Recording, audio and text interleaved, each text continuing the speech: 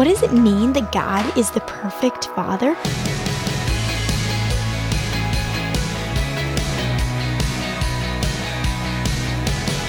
Hi there, I'm Natty Anderson, and you're listening to Unlocked, your daily key to unlocking God's Word in your life. Do you ever get so wrapped up in life that you forget what an awesome and perfect God we serve?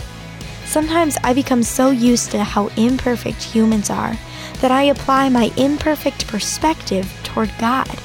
If you need a reminder too about God's perfection, keep listening to today's Devo, God is the Perfect Father, by Bethany, Acker. Humans are flawed, but God is not. Humans mess up, hurt us, or abandon us, but God never will. Humans pretend to love, run out of love, and turn love into hate, but God isn't like that. You are precious to God. He is a perfect Father. He loves you like no other.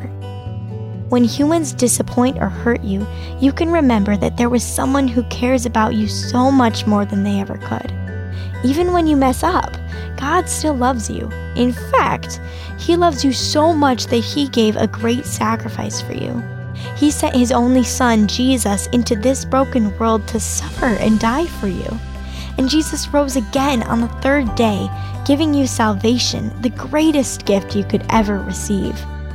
By putting your trust in Jesus, you can be forgiven, become God's child, and have the sure hope of living with Jesus forever. So, remember that while humans are flawed and mess up all the time, God never does and never will. God knows you. He created you. He purposefully made you. God's love for you is real, and it is never going to disappear. Humans can do all kinds of things to hurt you, but God wants a good life for you. He is always with you, and when you call to Him, He hears you. God is the perfect Father, and He will never fail you. Isn't that a great reminder? Now that we've read or listened to today's devotional, what does it mean that God is the perfect Father? If you have questions about what it means to become God's child, who are some trusted Christians in your life that you could talk to? As you and I can read in John 3:16, "For God so loved the world that He gave His one and only Son, that whoever believes in Him shall not perish, but have eternal life." Now, I'd encourage you to read in your Bible John 1:12-13 and 3:16-21, as well as Romans 10:9-11 to keep God's Word alive in your life. Unlocked is a service of Keys for Kids Ministries.